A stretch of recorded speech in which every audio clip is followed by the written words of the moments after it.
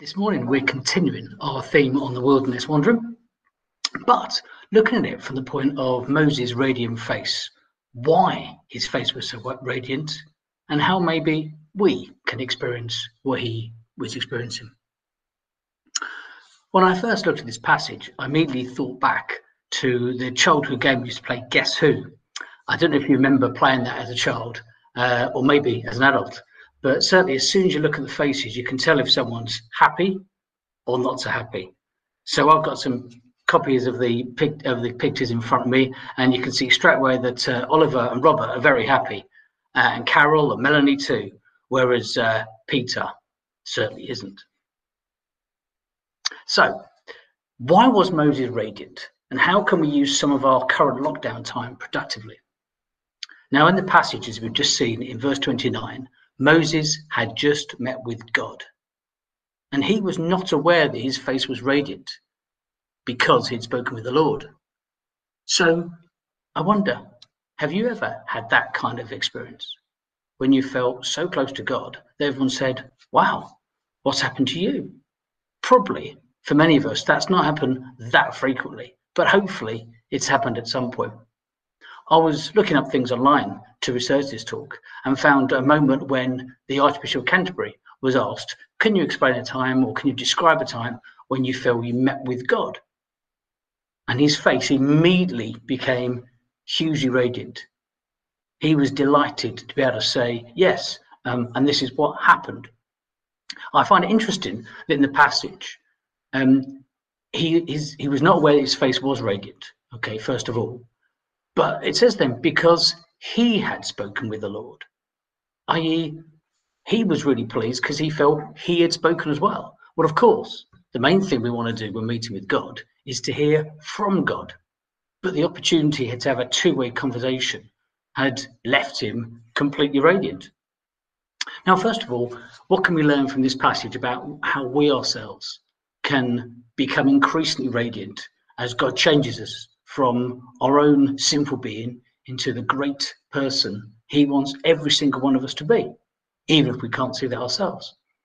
Well, first of all, the meeting was very much planned. In the previous part of the chapter, it says in verse 2, God says, be ready in the morning, present yourself to me. Now, that was very much like how Jesus arranged to meet with his Father, as we're told in Mark. Now, Moses was also alone. In verse 3, it says, no one is to come with you or be seen anywhere on the mountain. It even says no herds were allowed either. So clearly, social distancing was alive and well back then. And it took time, a lot of time. Moses dedicated time to be with God. Now, he was receiving the 10 Commandments on Mount Sinai, really important rules, really important instructions. But it took a lot of time. It says he was there with the Lord 40 days and 40 nights. Well, that's about the length of lockdown 3 so far. But Moses, of course, was alone. Moses had not and would not in the future get everything right. But at that time, his face was radiant because God had spoken with him. Did that solve everything? Well, firstly, his friends were afraid to come close to him. It says in verse 30 that they didn't want to come near to him, but he called them over. Then he gave the Israelites the 10 Commandments from God. Now, towards the end of this passage, it talks about the veil. God's glory is so much that humans cannot take their radiance. So was Moses right to wear the veil in front of his friends and remove it when he came in front of God? Of course, God can see through any mask, any veil, any pretense we come with. But are we right to put a veil on in front of our friends? We'll see more later. So, all of us in lockdown at the moment have lots and lots of time. So, maybe we can learn from this passage how we can meet with God at the moment. That's right, just you and God. Just you and God. That might seem enormous. That might seem too big, too extraordinary. But God wants to meet with you. Question is, will you meet with him? So if you decided, yes, you want to meet with God, and maybe it won't be the first time, maybe it'll be the 100th time, maybe it'll be the 1,000th time, but hey, just once would be nice. How can we go about doing that? Well, I mentioned before in Mark chapter 1, verse 35, it says, very early in the morning, while it was still dark, Jesus got up, left the house, and went to pray. Now, I don't know about you, but most of us would not want to get up before it's light and go somewhere unless we're pretty sure it's going to be worthwhile. Now, of course, that doesn't mean that if we've left it till it's sunrise and it's part of the day and the day starts, we have to wait again until tomorrow before we can start our day and meet with God. But Jesus himself needs to start his day with his Father. So Jesus needs to, how much more do we need to? So what do we do? Well, as we saw in the example with Moses, we need to plan and dedicate time. Maybe there's a place, might be inside your house, might be outside, where you choose to go. Maybe you have that place already. Do you plan a time to be there? Do you plan how you're going to get there? Do you plan how to make sure that other people don't interrupt that? And what do we do when we get there? How do we ask God to be with us? How do we ask God to meet with us? Well, firstly, we're told we can simply ask God to be with us. Now, that may not mean that instantly we get a lightning bolt and Angel Gabriel appearing to us. But, as Moses did, we need to give it time. Now, many of us probably couldn't just sit and wait and listen. Maybe we need to be active. Maybe we need to be doing something. Maybe we need to be watching something to stop our mind from wandering. So what do? Well, maybe we have some calm, quiet time. Maybe a chance to listen to that voice that we don't always listen to, those still small words, and appreciate what we do have and be thankful. Maybe note them down in a gratitude journal. Be thankful for something every day and not just wait till the end of the day, but what's the first thing we saw in the morning? What was the thing we had for lunch? What was that in the afternoon that made us smile? Everything has been given to us by God. Are we thankful for all he's given? So we all need support in our life. We also need to pause, stop, and listen. Maybe we don't do that often enough, but perhaps lockdown gives us an opportunity to do that more. So Jesus went off to a solitary place where he prayed. He went to a mountain. You might want to light a candle, put on some music, maybe just hum a tune or do something to feel you're doing something different to the ordinary.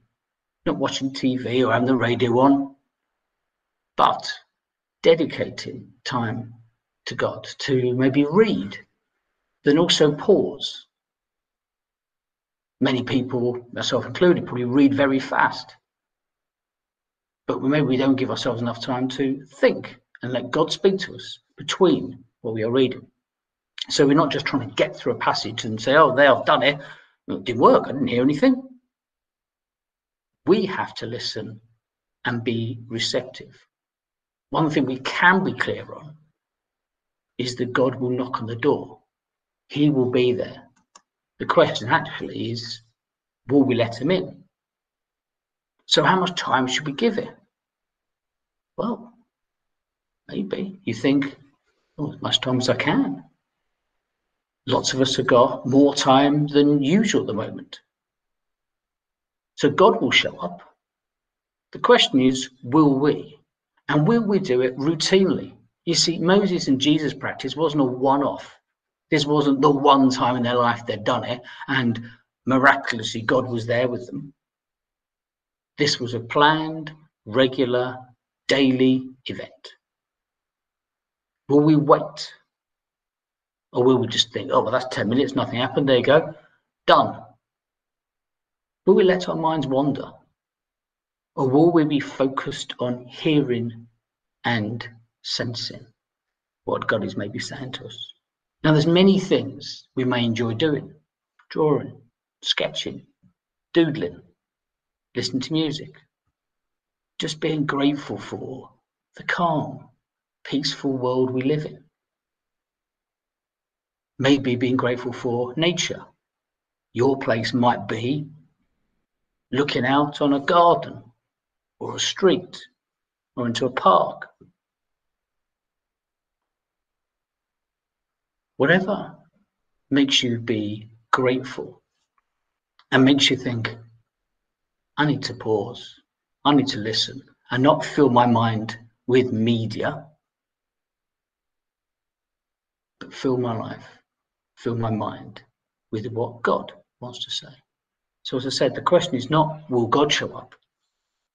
The question is, will we? And will we give him the time to speak? Now, of course, lockdown's been very tough for many people, and many people may not feel so radiant at the moment. I was looking back about pictures of people in air raid shelters from World War I and World War II. There's a picture that particularly grabbed me of what looks like an older sister kneeling down to comfort maybe her sibling, maybe not, maybe just anyone who's a bit younger than them, in a bunk bed in a tunnel in World War I. And the only light is from an electric bulb miles back in the tunnel. And of course, they might have been hearing things in the tunnels, and it just looks like children just looking at stone walls. Likewise, another one where all sorts of generations in what looks like just an underground station, lying in the rails where the trains would have been going, lying down the platforms. Not where we'd want to spend much time, but those people knew they were safe. And we know at the moment in lockdown, at home, we are as safe as we can be. And we can follow the rules to make sure we keep ourselves and other people safe. Now, last week, I'm sure you heard Steve say, God is not finished with you yet. All of us, let's be honest, have fallen woefully short by a long, long way, every day probably. But it's not down to us. God's grace is amazing. He willingly gives us favour that none of us deserve, and he will forgive us and give us another chance. None of us can ever say we've never done anything wrong. We surrender our sins to God and ask God to put things right. And maybe this is what we could spend our first few moments doing when we want to meet with God, when we go to our quiet place. And maybe we should remember the words of the thief on the cross next to Jesus. In Luke 23, he says to the other thief who's mocking Jesus, and to be honest, probably the thief who says these words was probably mocking Jesus earlier. I'm sure most of us would have been in our day back then. The thief says to the other thief, we are receiving the due reward for our deeds. This man has done nothing wrong. Jesus, remember me when you come into your kingdom. And of course, Jesus says in verse 43, truly I say to you, today you will be with me in paradise. So what had that thief done to receive eternal life?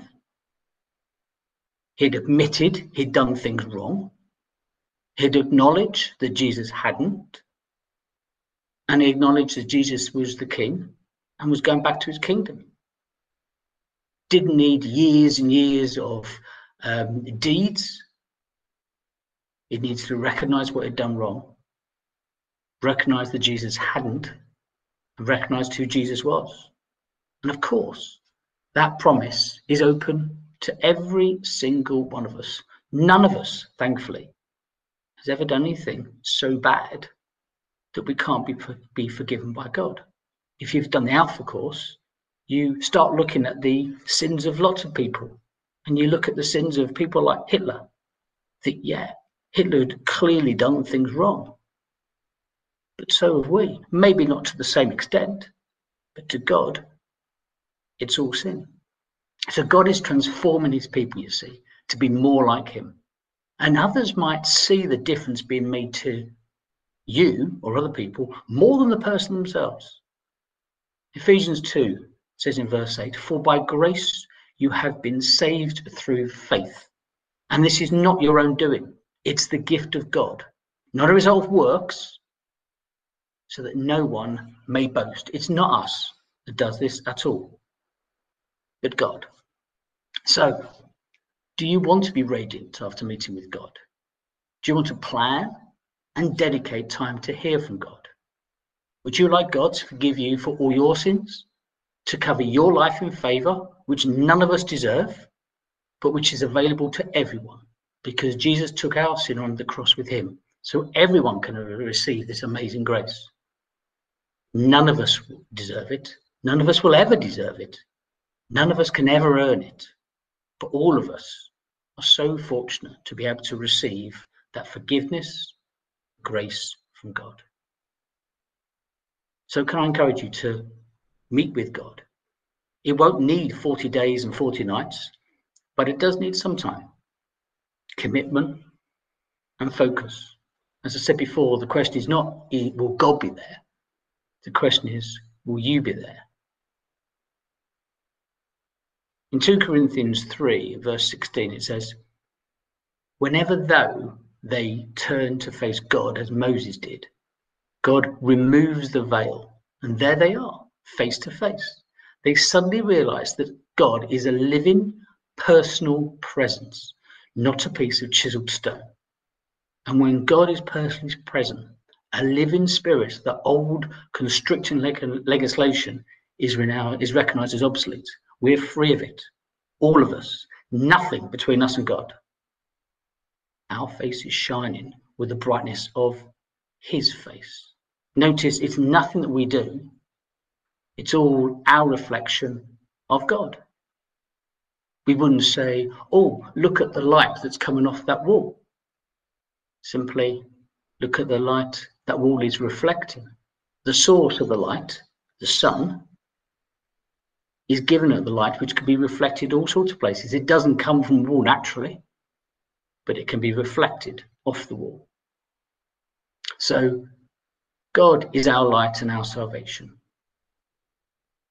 Please ask God to illuminate all of our lives, that we may see God's goodness in the land of the living and look on his beauty as hopefully we're all changed into the likeness of Jesus Christ, our Lord. So just as Moses did, take time, dedicate, listen. It may be that the first time it feels uncomfortable, feels odd, feels strange to be silent or just to wait. And you might think, "Oh, I'm starting to think about the shopping list, or starting to think about the TV program or the football score." That's natural. That's human. God forgives that. God simply delights in us spending time in his presence. And as we practice to do that, hopefully our faces will become more radiant and our lives more radiant as we reflect God's love, God's forgiveness, and God's amazing grace in our lives. Amen.